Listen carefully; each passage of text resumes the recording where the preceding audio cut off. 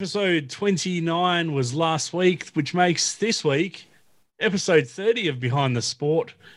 Brent is joining me as usual. You ready for this one? Man, 30. Crazy. Number 30, and we have an absolute superstar of motorsport joining us.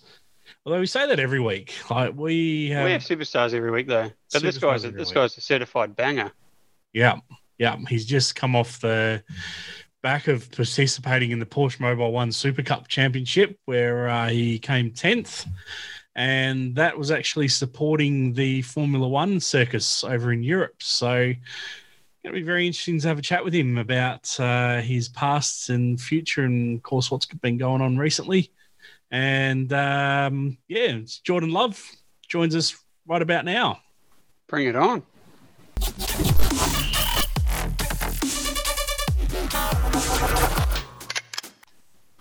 Thanks for joining us, Jordan. How you doing? No, thanks for having me. I'm good. How are you guys going? Yep, fantastic. Of course, the final round of the WA season was a couple of weeks ago, which you attended. And, Brent and I were at an event called Driftability last week, which was all about giving some pretty cool young people and not so young people a chance to jump in drift cars and exotics. So, yeah, coming off that at the moment, looking forward to a break sometime maybe after Christmas before it all kicks off again. But you've been a busy man this year. You've been over in Europe. Yeah, very busy. It was good to get over to the last round in WA here at home. Obviously, to do some laps with my brother as well, which was really special. It's something we haven't really done since the karting days. So to do some laps with him at Barbagallo as well, which is obviously a track that I'm quite familiar with, but not so familiar with lately because I haven't driven on it for quite some time before that meeting. So that was really good. But onto this year, I have been quite busy, been overseas and competing in the Porsche Super Cup Championship, which has been an incredible year. Yeah.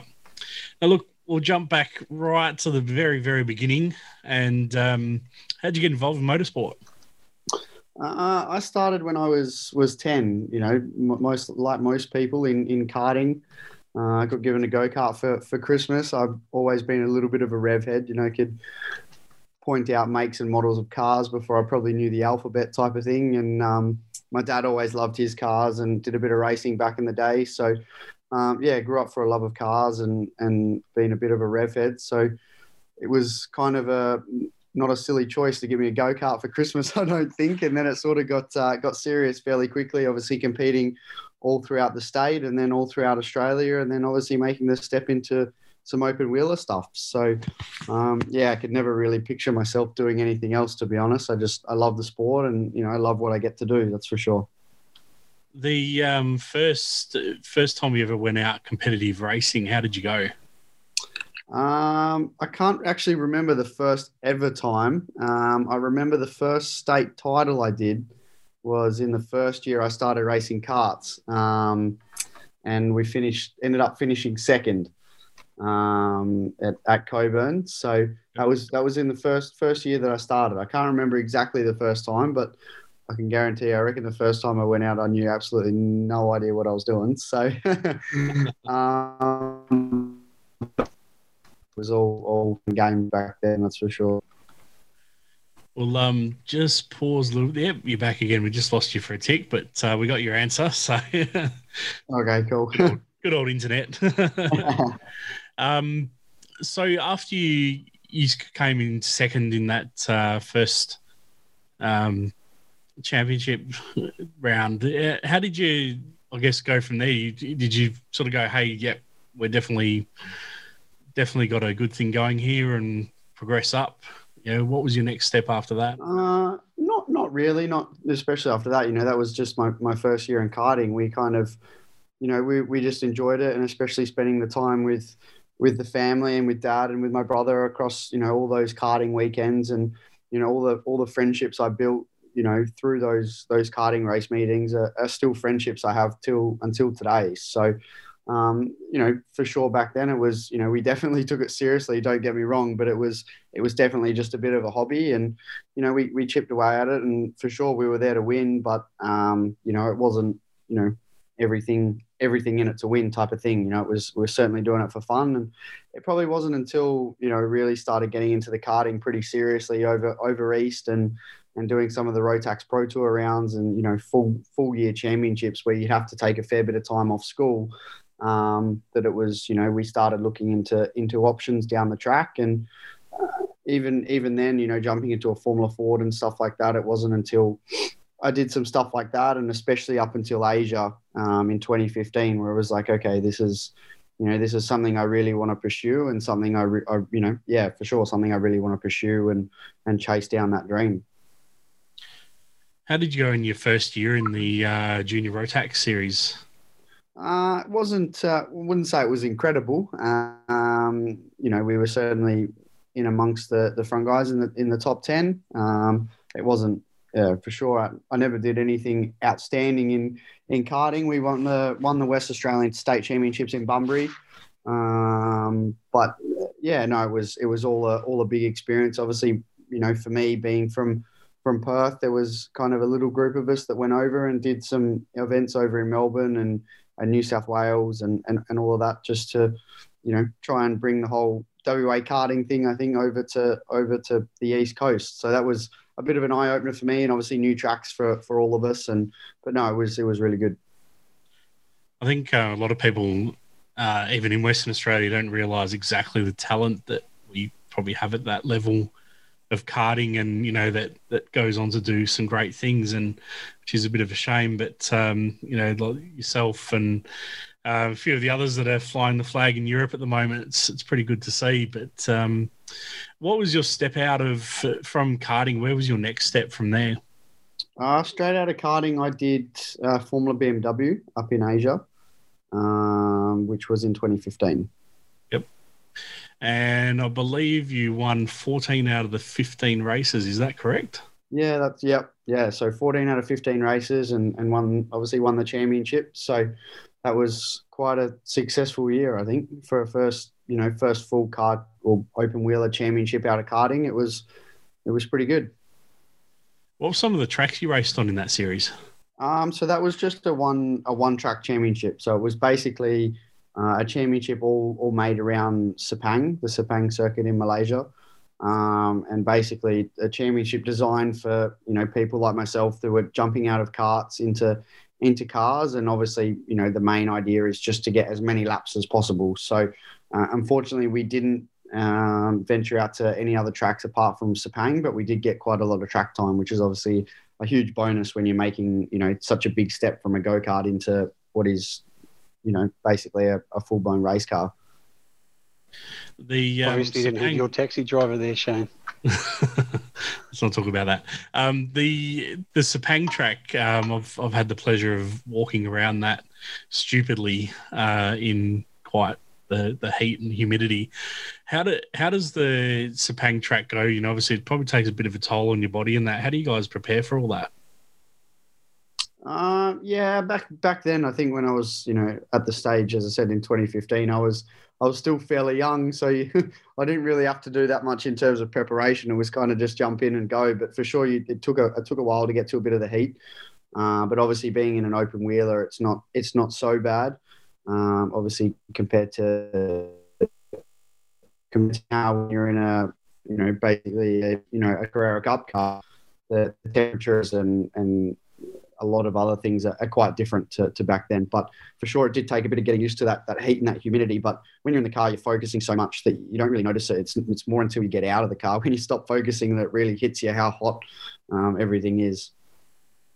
Did you grow up watching the Formula One races at Sepang? I did, yes. Yep. So how was it to actually then go driving on that track? Yeah, it was pretty cool. I mean, obviously when you grow up and you're watching a sport that you love, and, you know, you see some of your idols driving around those tracks, to obviously to go step foot on them, let alone go race on them, is for sure something that was pretty special to me at the time. And even this year, a lot of the tracks, or all of the tracks I raced on this year, were new for me, and obviously tracks I'd grown up watching, and, you know, F1 and a lot of other categories, you know, even just last year and this year, still tuning in and watching all those guys on those tracks. So for me this year to go and race on those was still, again, something really, really special. after the actually, sorry, the 15th, the winner of the other race, who was that? I actually can't remember, to be honest. I think it was important. no. I think his name's Daniel. I can't remember his last name, but I think he's racing USF 2000 now, or Indy Lights. Okay. Yeah, from memory. I might be wrong, but just, from a quick thought. No worries. The following year, you stepped into the Australian Formula 4 Championship, which is now effectively getting replaced by the S5000 series. How was it to go racing in those Formula 4s? Yeah, again, it was a fairly big step, and it was something a lot different. The car was very different to the Formula BMW. Obviously, similar in the way that it had wings and slicks, but in terms of driving them, it was quite a little bit different. And then the biggest challenge for me that year was then my whole experience in a race car up until that point was at the same circuit. So then, obviously, progressing into the F4 Championship, I then had to learn all these tracks again that were, well, not again, but learn all these tracks and sort of go onto a race meeting where, potentially I might only have one or two practice sessions to learn the track, and then you're into qualifying. You ended up, I believe, coming third in that championship. Yeah, I finished third in that championship, had a few wins, a few podiums, and a pole position, I believe. So it was quite a good year. We had a little bit of bad luck, but obviously the guys we were up against were quite good, and I had a really good year, and again another year of building some really good relationships with a few guys, especially within my team that I have until today. So no, it was definitely a really good year, and definitely a very competitive year, that's for sure. The Formula 4 Championship, for people that don't know it, whereabouts did they race? So we followed the V8 Supercar Championship around. So I can't remember the exact calendar off my head, but we went to obviously Sydney, Gold Coast, Phillip Island, Sandown, and I think Townsville from memory. So yeah, a pretty good calendar from memory. It was actually really good. Did you guys do the support race for the F1 that year? No, we didn't. No. Oh, that's a shame. No. I remember, I think it was... I think they have the last couple of years, though. Yeah, 2019 was the last time they did it, but it was only about 4 cars. Yeah, okay. Yeah, a bit sad to see, but hopefully, S5000s might pick that up. Yep. So after the Formula 4 season, where did you head next? After Formula 4, I switched into effectively tin tops. I made the call that I really wanted to go overseas and race open wheelers, but it was going to be quite tough for a few reasons. So we kind of looked at that whole tin top path and that GT3 path that I'm on now, and kind of made that switch. And I did GT3 Cup Challenge. I got introduced to Michael Ritter from Sonic, and kind of found a home there pretty quickly, and jumped into a 997 Gen 2 GT3 Cup car. Nice. And looking at your switch, you've got some amazing stats with race wins and round wins, lap records, and all that sort of stuff. In 2019, Porsche Carrera Cup Australia champion.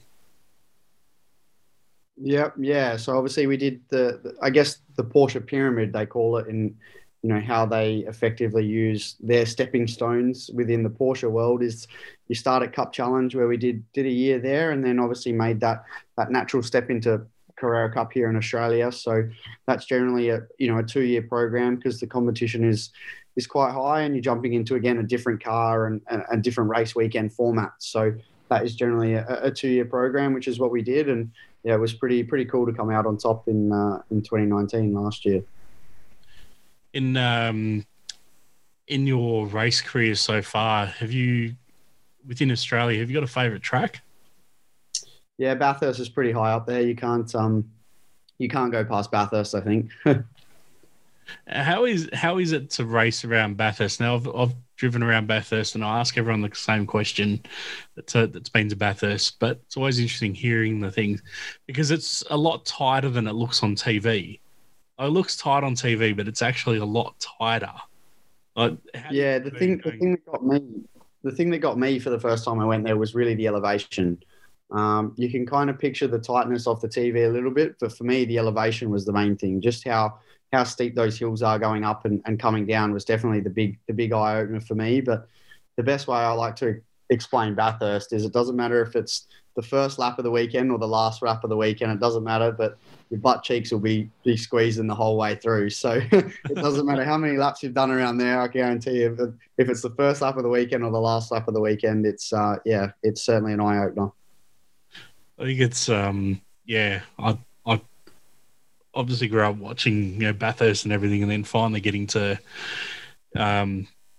get driven up and around the track, not at full speed anywhere near what you guys do, was enough of a butt clencher for me. But yeah, like you guys that race around there are just madmen. Like that's all I can say. Like absolute madmen. It's good fun. It's an awesome piece of tarmac, that's for sure. And even you speak to a few guys overseas, and a lot of them, all they want to do is come over and race Bathurst, which is pretty cool to hear in Australia when you've got a lot of drivers around the world, and all they want to do is come and race at Bathurst, which is pretty cool. Yeah. The this year obviously been with the Porsche Super Cup Championship, which you came 10th in. What was some of the tracks you guys were racing at? So we started at the Red Bull Ring, and then we went to Hungary in Budapest, or Budapest in Hungary, I should say. Spa, Monza, Silverstone. We had a lot of, I guess, back-to-back rounds this year. Obviously, COVID changed a lot for us this year, and it was a very condensed calendar. So we had basically back-to-back weekends at certain rounds, but also at the same tracks, obviously being with F1. So we had 2 rounds at the Red Bull Ring and then also a back-to-back round at Silverstone. So there were a lot of cool tracks that and amazing facilities that we got to go to, but we did miss out on a couple that would have been quite special. I think the condensed calendar has been pretty cool. Like, I'd like to see it continue. As a fan watching, it's I think the teams adapt to it a lot better, a lot quicker. They seem to be able to hold a lot quicker. So I think it's a good thing. It is good. It is very challenging on the teams, especially the F1 guys. They're basically going, for some days 24 hours. And even for our guys, it was extremely tough for them. But it is cool to watch. It is good to drive. Going from race weekend to race weekend, there's not a lot of time for thinking and taking steps forward within your car or yourself. Really, it's just you're in and out of the car constantly, and it's from a driving perspective, it is really interesting. What track would have been your favourite out of that lot for this year? Definitely Spa. You can't go you can't go past Spa, I don't think. It's pretty impressive. All right, we'll throw a bit of controversy in here. Is it Eau Rouge or Radalong? Eau Rouge. It's funny watching all the arguments. Every single time F1 goes to Spa, is it Eau Rouge or is it Radalong? Yeah, no, it reminds you of Bathurst going through something like that.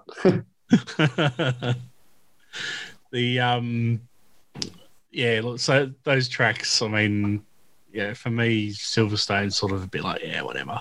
I'm sure someone's still pretty cool. Still pretty cool, but it's still amazing.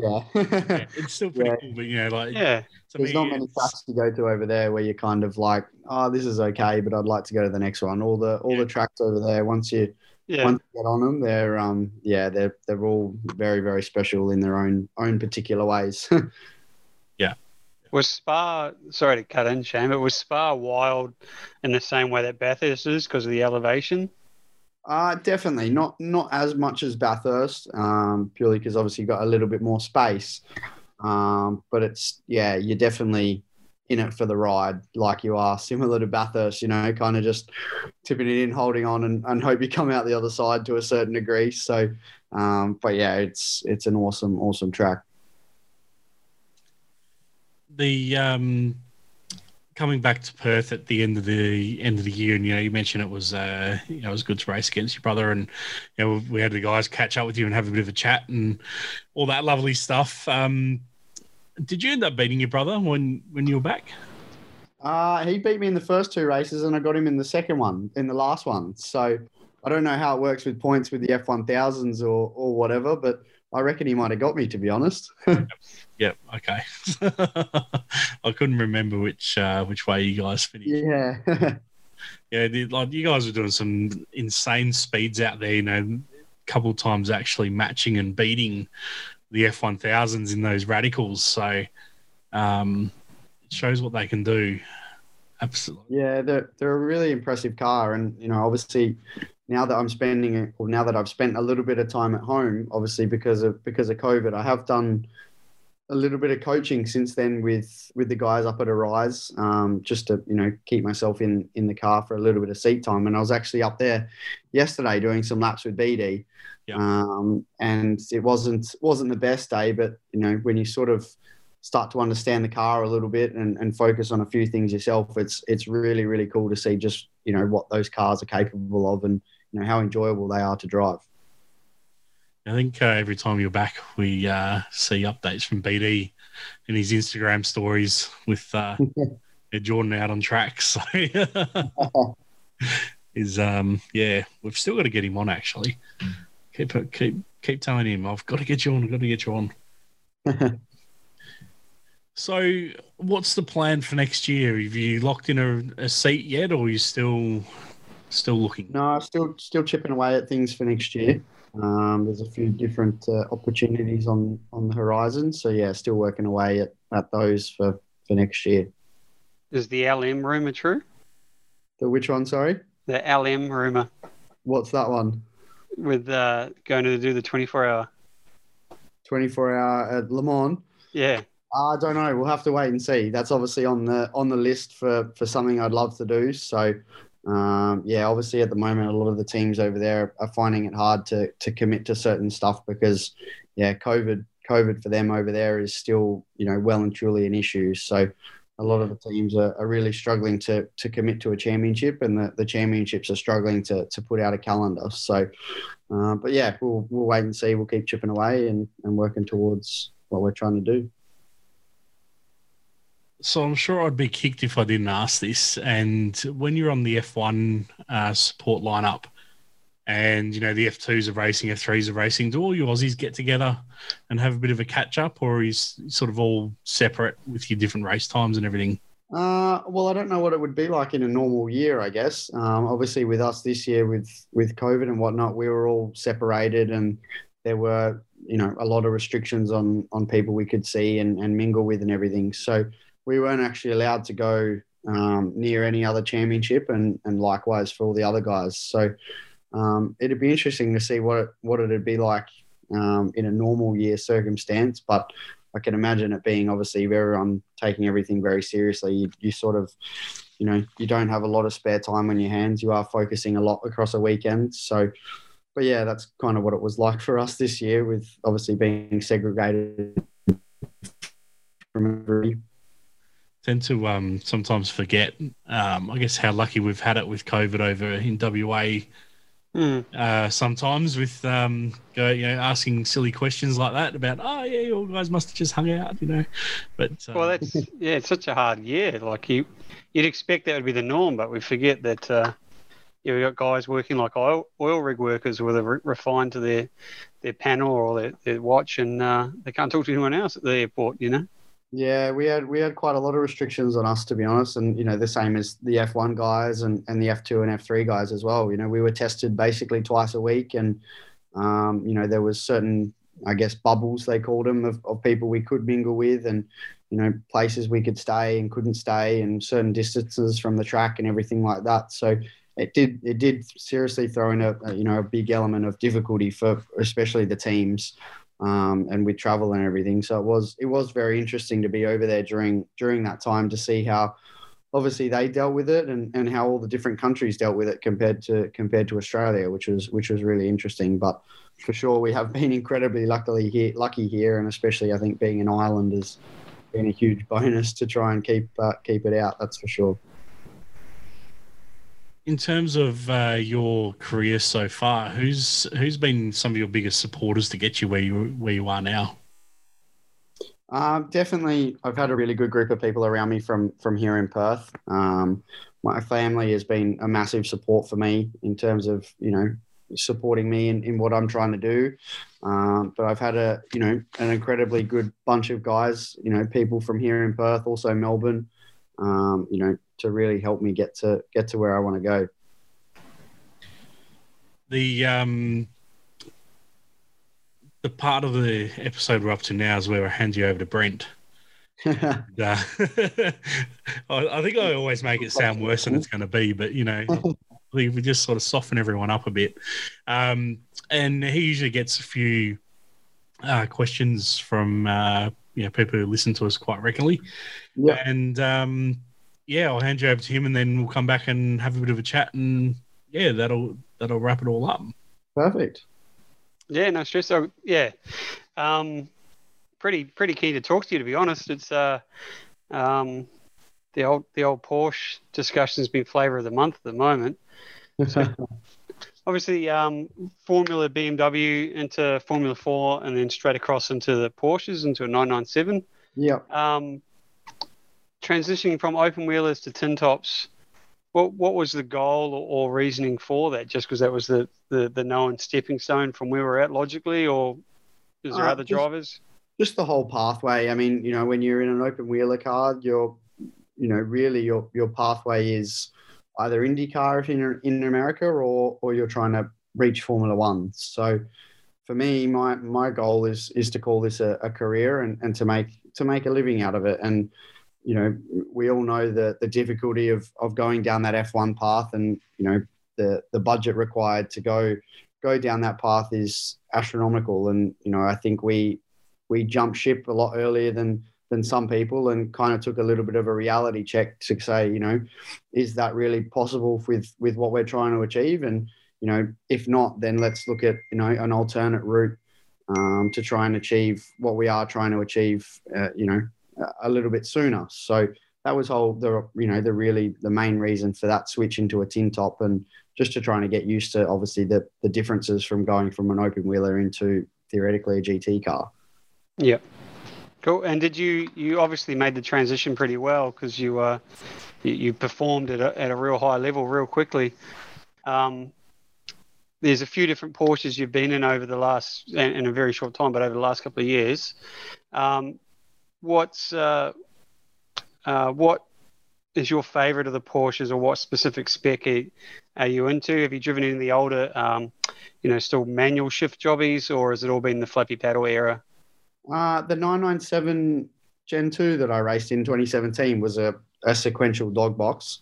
So obviously it's still got auto blip and all the fun stuff. So it's not that old school, but I really enjoyed the 997. To be honest, it's a little bit of a smaller car and a little bit more nimble to a certain extent, and you really had to drive the wheels off it, which is something I quite enjoy. But yeah, that's definitely up there with one of my favorites. But the latest spec Gen 2 is a really nice refined car. Yeah, wicked. Because you've been doing a little bit of driving locally in a couple of cars, taking suitors out for drives and that, and they've sort of got asked to say, what's your idea on how the older ones? Not that a 997 is an older car, but they're a lot more affordable for state level guys to get into.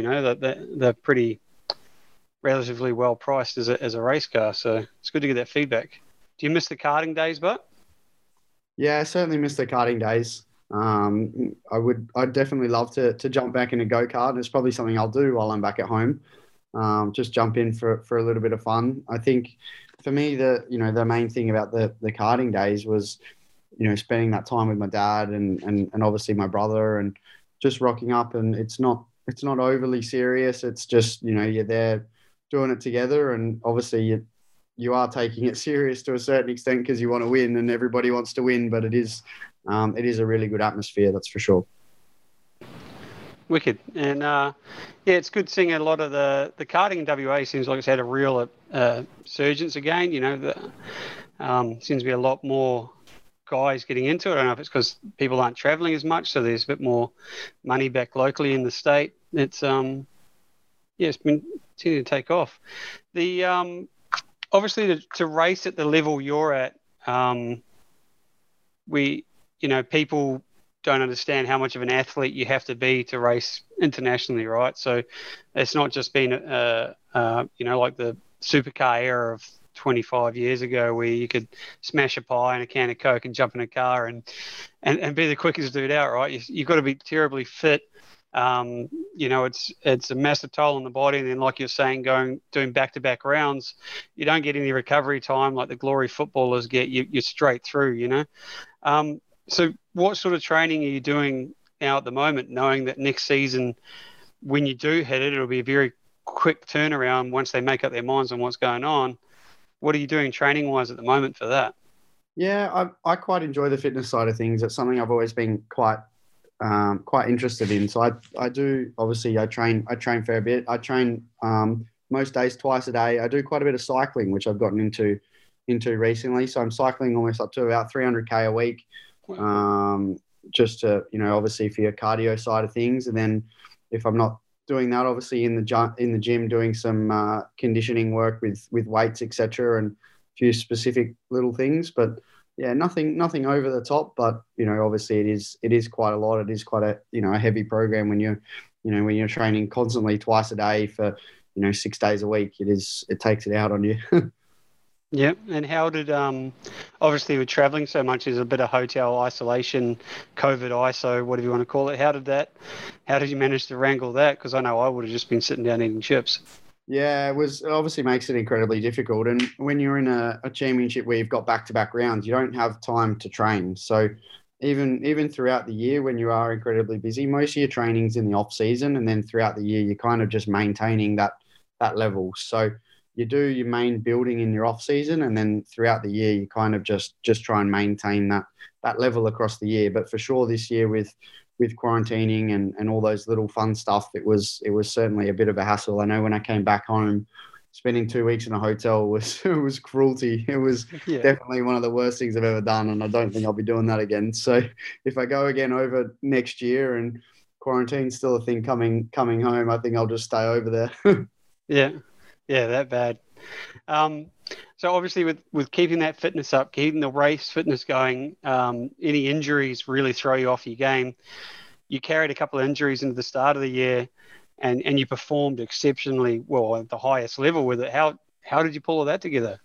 Yeah, that was a bit of a pickle. I broke my hip when I came back home originally because of COVID, and decided to go out surfing, which is something I've done plenty of times before and never thought that I'd, injure myself doing it. And ended up turning my hip into about 3 different pieces. So that was a fair serious injury, and obviously had an operation and pins and plates and everything put in. And that happened about 5 weeks before I was leaving. So recovery was certainly full on from that point. And, obviously that threw all my fitness out of the window, and all my training obviously came to a halt.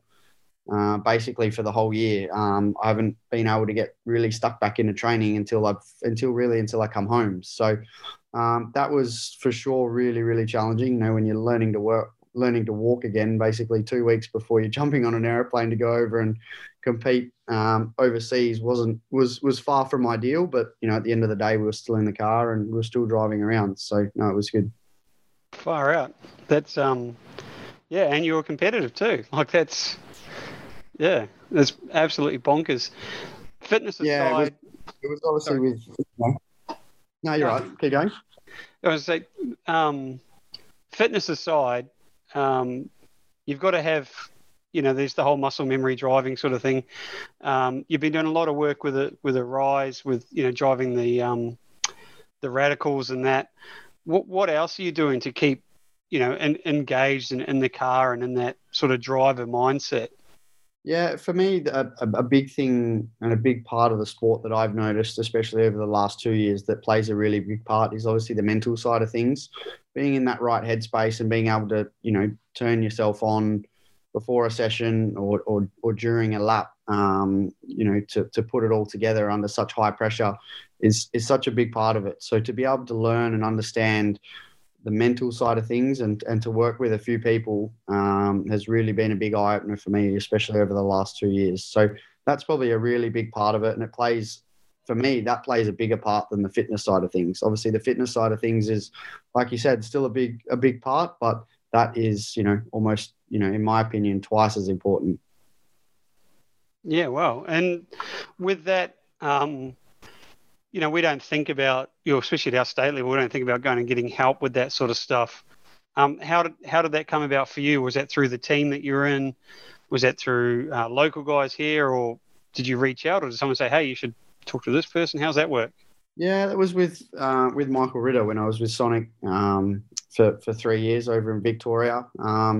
Just one of those things, just another little element to gain a little bit extra out of yourself and obviously to, when you're trying to find those last little 1% differences, everything helps. So, it was something I tried initially and then didn't really think much of it. And then I think when I, matured a little bit and sort of, took a step back and tried it, I could really notice a difference just from understanding that aspect of how it all works and, using a few little things to understand it. Yeah, that's wicked.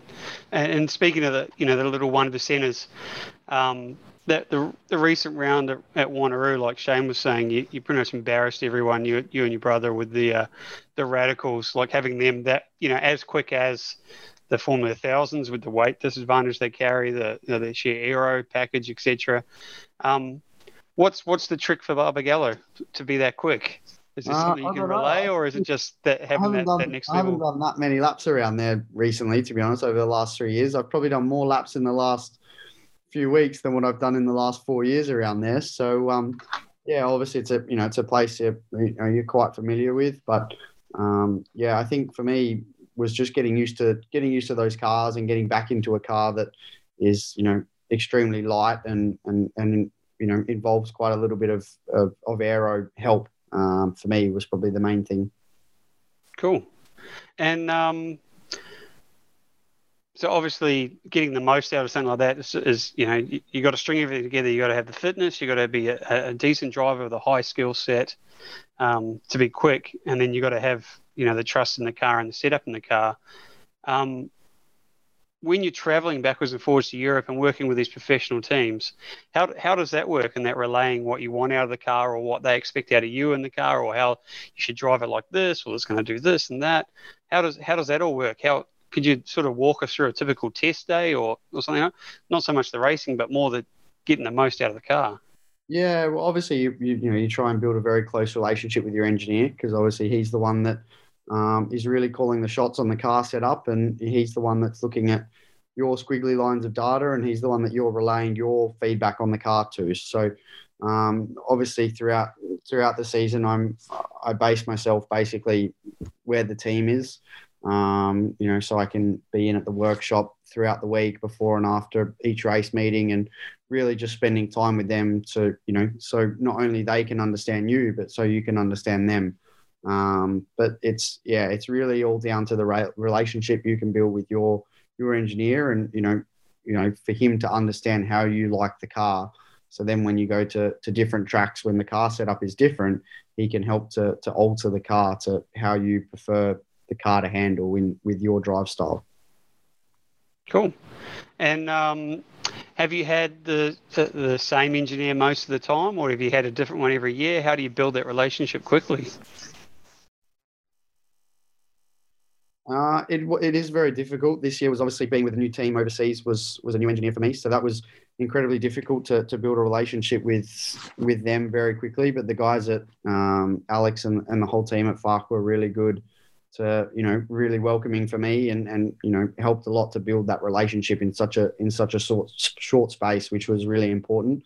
But obviously prior to that, being with Sonic, I had, Michael and Michael Henry, on my radio and engineering with me. So that was really, really good to obviously build the relationship with them over the last 3 years. And Michael Ritter is still, very much a big help for me in terms of moving forward and calling the shots to a certain extent with what I do next and helping me to make decisions. So, they're the relationships that, really help you progress forward. Yeah, wicked. So with local racing here, obviously we're not at the level that the big pros are.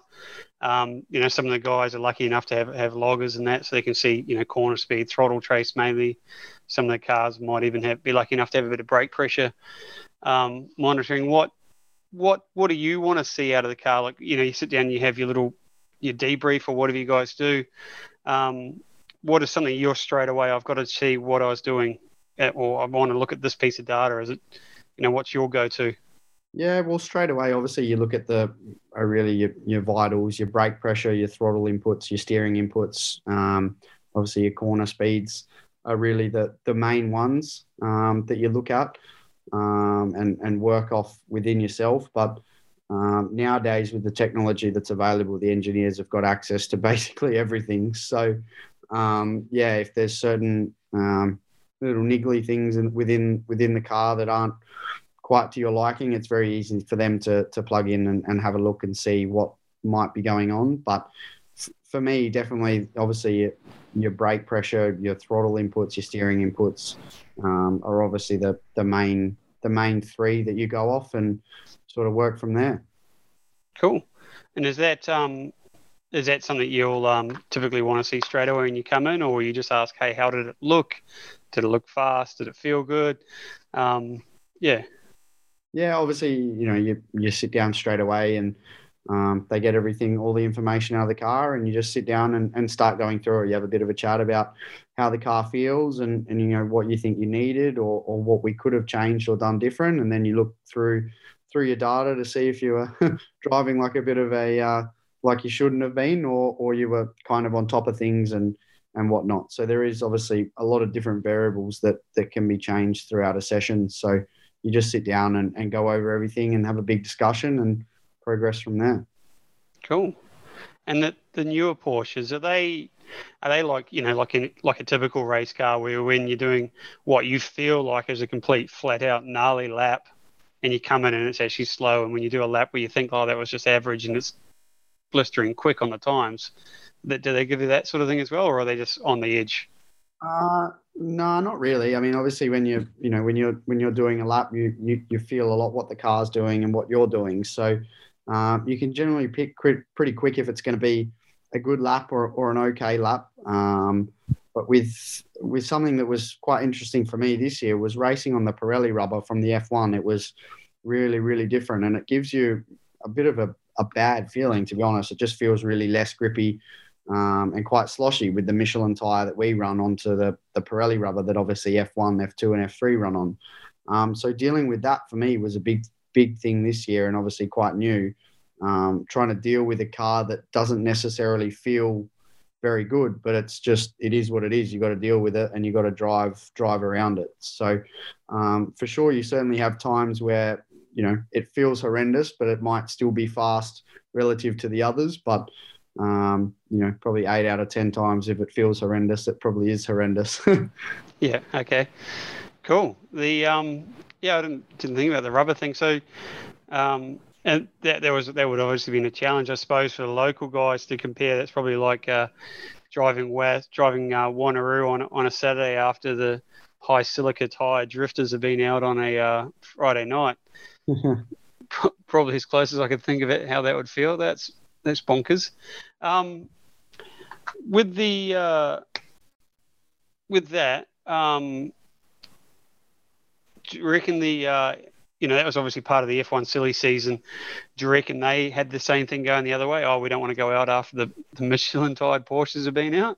I don't know how they go with us, to be honest. I know with the supercar guys, they love the Michelin rubber. If the Carrera Cup guys have been at, the supercar guys generally like to get out straight away because it works so well with their Dunlops. But I don't know how it works the other way around with the F1 guys, but I don't think it'd be such a big problem with them because we're not on track a lot throughout an F1 weekend, but obviously they've got F2 and F3 out there as well. I don't think it would affect them too much, but I know it certainly affects us. Yeah, wicked. So obviously with your brother being pretty handy on the wheel as well, and the old boy as well,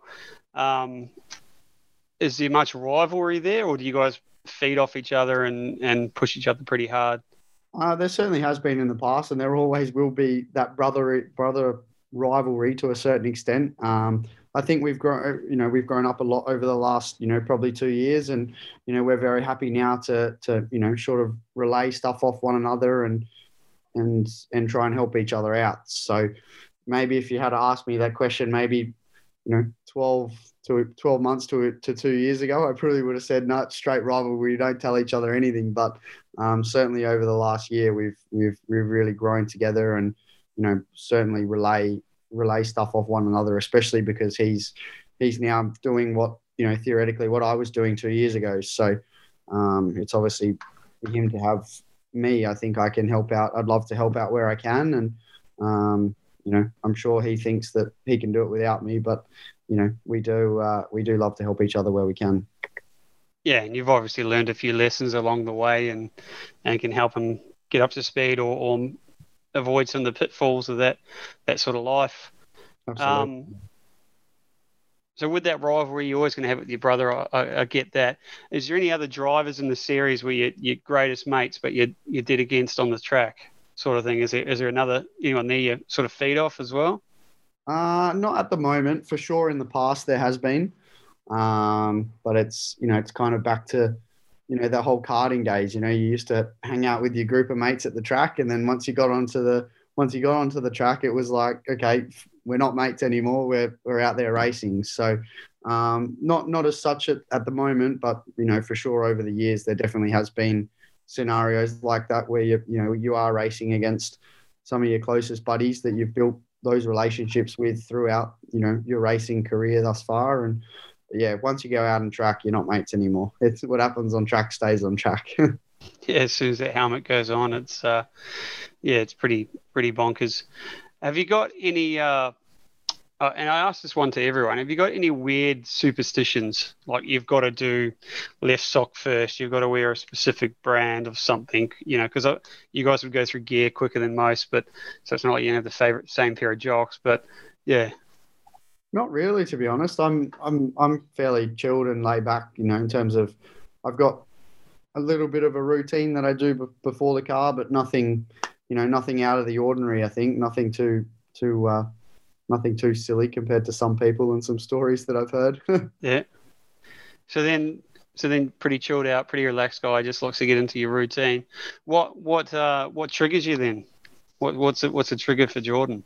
I don't know. I do, obviously, when you get in the car, you do, I do a bit of visual stuff, picturing laps in my head and whatnot. So, you generally, you use the whole atmosphere of where you are and everything around you to get you fairly pumped up and ready to go. And then obviously get in the car and focus on the job at hand.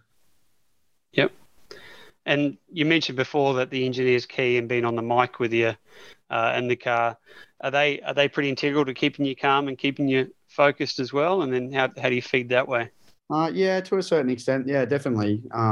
Just to have that information throughout a session or a race is obviously very, very handy when you might be in the middle of chasing someone down or someone's chasing you down. And it's just good to have that information, in your ear of getting a bit more of an understanding of what's going on in that race or in that session.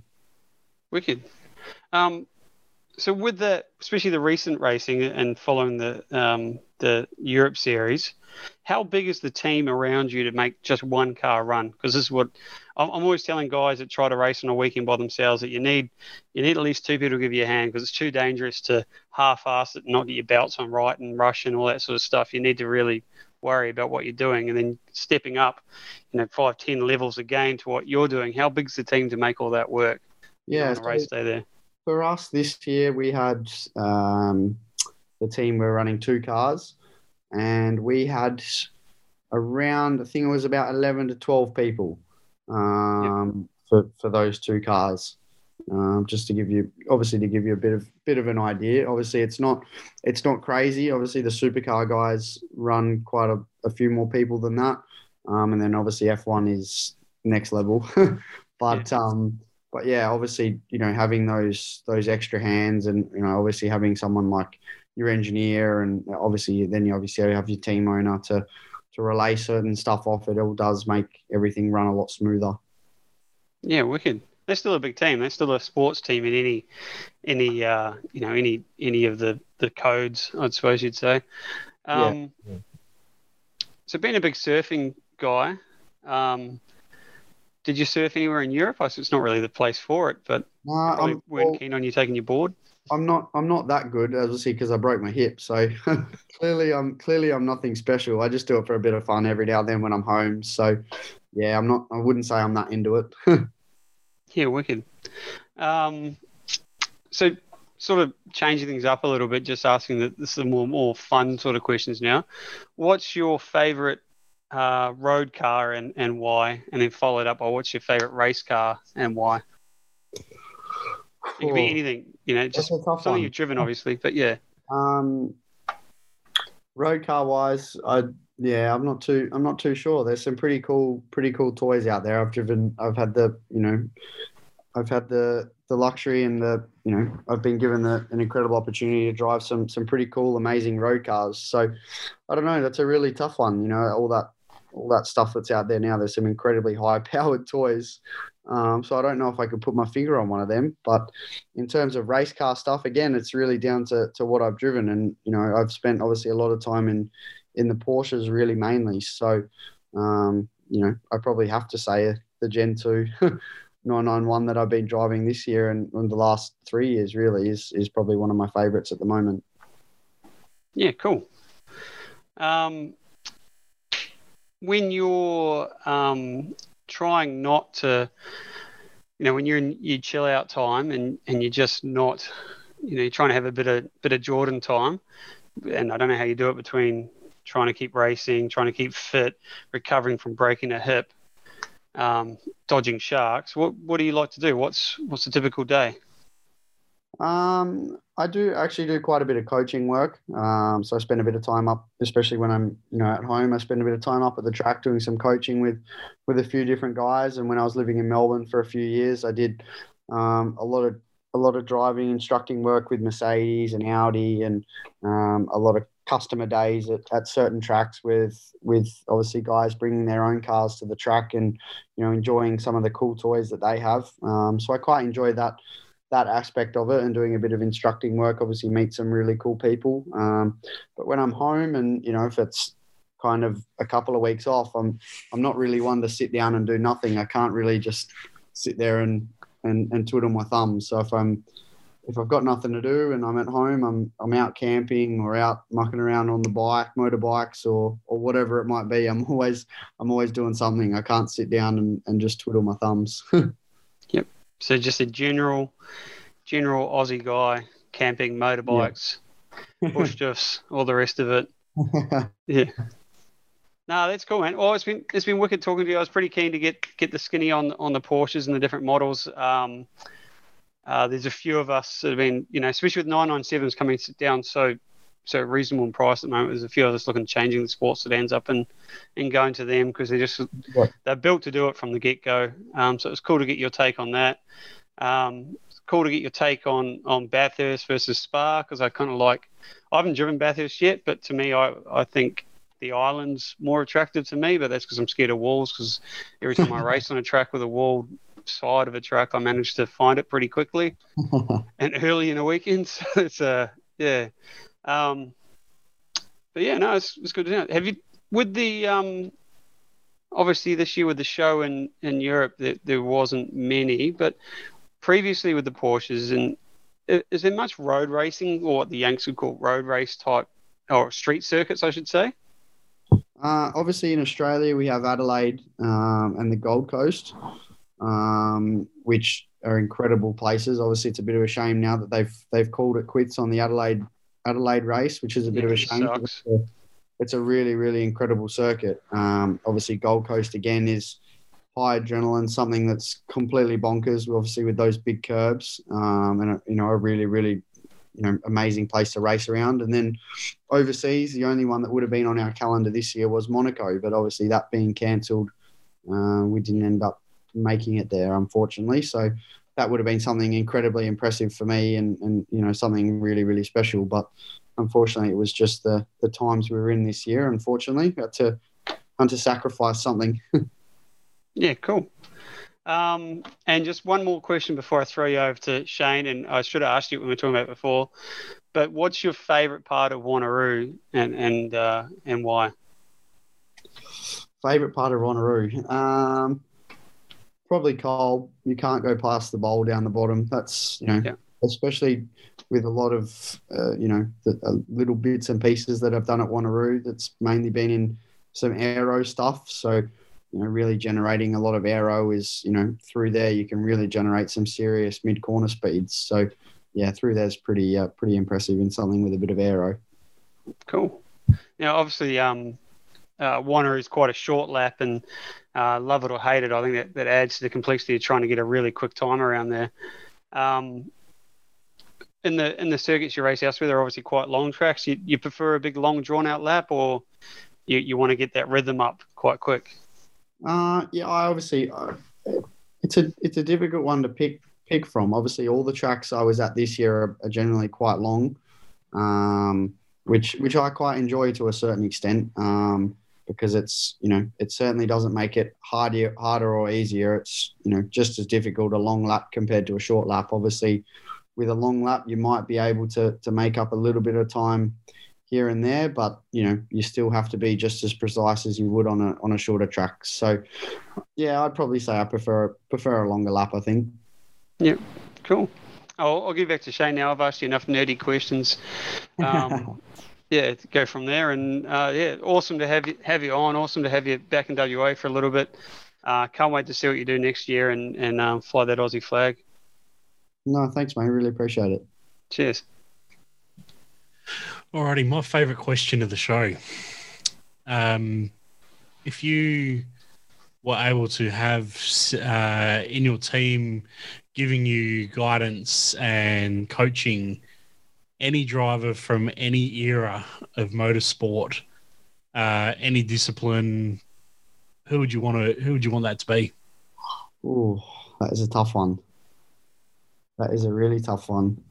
I don't know. It's tricky. I think having someone who understands the car and what you need from the car is obviously very important. I think that's where someone like Schumacher did so well. Obviously, his understanding for the car and what he needed from the car was, I think was so high, and really added to why he did what he did.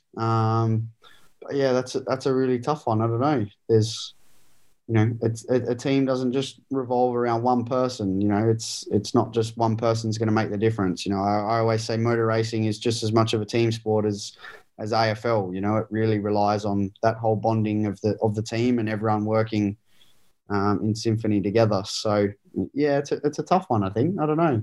I think just a good group of guys, who are good at what they do and can have a good time going away racing. I think that would make a big difference as well. Cool. That's the first time we've ever had that answer. Yeah. Oh, that's cool. Now, we've seen little glimpses behind you of potentially some memorabilia. What have you got behind you there? I don't know, actually. I've got just a picture from F4. I don't know if you can see that, on the Gold Coast, I think that is. Yep. And then just an old helmet sitting up there, which is, I think, Formula BMW and F4 days, that helmet was. Yeah, okay, cool. We sometimes, see walls of trophies and all sorts of stuff. And we had Brad Jones on, and I think Brad Jones's favourite trophy, I think, was actually that Jackie Chan plate. Yeah. Yeah, it was pretty cool. So, Have you got a sort of favorite trophy or bit of memorabilia you've kept from over the years? Yeah, I've got all my trophies laying around in bits and pieces in Dad's office. I think most of them are. But probably, yeah, I think, you can't go past last year's championship trophy. That's obviously incredibly special to me, and something that we tried to achieve, was the plan to achieve last year, but was all a part of, I guess, a 3-year plan. So that's pretty special to me. But unfortunately, I don't have that one. That's sitting in Melbourne with the team, so I'll have to get a replica made or something. Now, early on in today's chat, you mentioned that you weren't too sure what you'd do if you weren't in motorsport.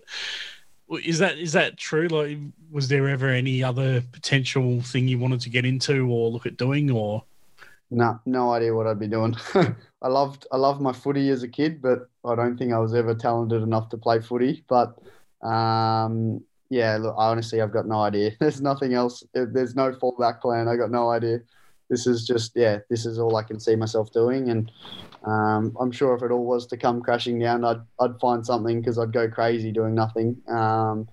But yeah, there's not really something else I can picture myself doing. That's for sure. Not a pro surfer anyway. Yeah, definitely not that. Was it that was that accident? That was after we caught up back in January, wasn't it? That surfing. I think we might have lost him. There he is. There we go. We're back.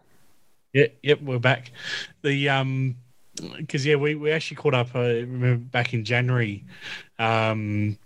which was pretty cool. Do you reckon you might take up a spot waiting tables or something like that to kill some time while you're back, or you're avoiding? I don't think Dad would give me a job.